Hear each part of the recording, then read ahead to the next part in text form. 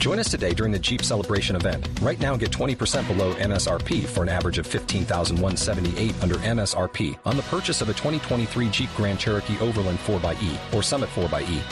Not compatible with lease offers or with any other consumer incentive offers. $15,178 average based on 20% below average MSRP from all 2023 Grand Cherokee Overland 4xE and Summit 4xE models in dealer stock. Residency restrictions apply. Take retail delivery from dealer stock by 4/1. Jeep is a registered trademark.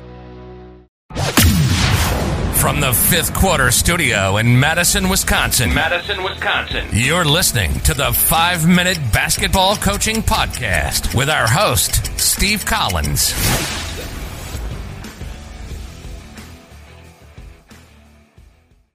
Hey, everybody. Welcome. Before we jump in today, I'd just like to give a big shout out to teachhoops.com for coaches who want to get better.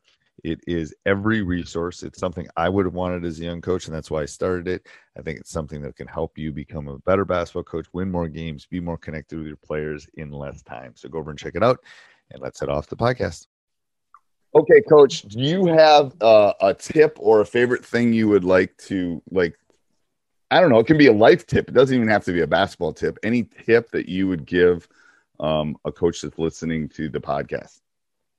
Well, I think what comes to mind for me is staying consistent. You know, how you start the season, especially towards the end of the season. It's important to stay consistent with how you started. One of my friends actually started coaching to the town south of us, and he come to me for tips. I'm like, dude, I'm the same age. I've just been doing this for 2 years, head coach. You know, so but what I found out was as you get out further down along the season, it gets tiring doing the same old stuff over and over. But you know, that's what these kids go out for the sport for. You know, they want to learn, they want to get better, and you only do that with consistency. So I think that's so what do you mean by consistency? So I think just like, you know, you come in, we have like a multiple warm-up drills. I know when we were in high school, we just did like layups for a warm-up drill.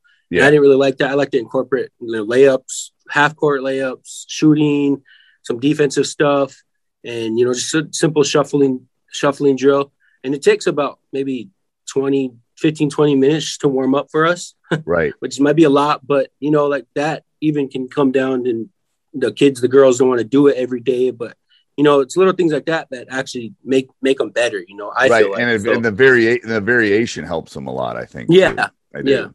I do. I agree. I would 100% agree that consistency, you know, so here's what I say is, you know, I'm not a big rule guy, but kids like consistency.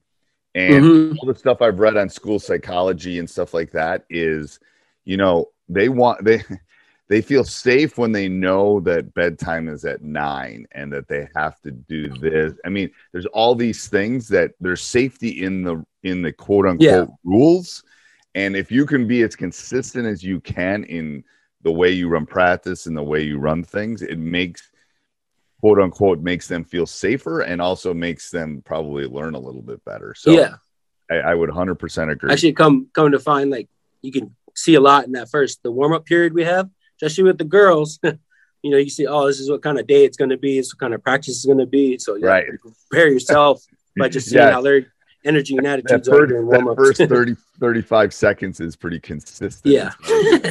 You know what you're in for the day. I would 100% agree. Yeah, for sure. Sports Social Podcast Network.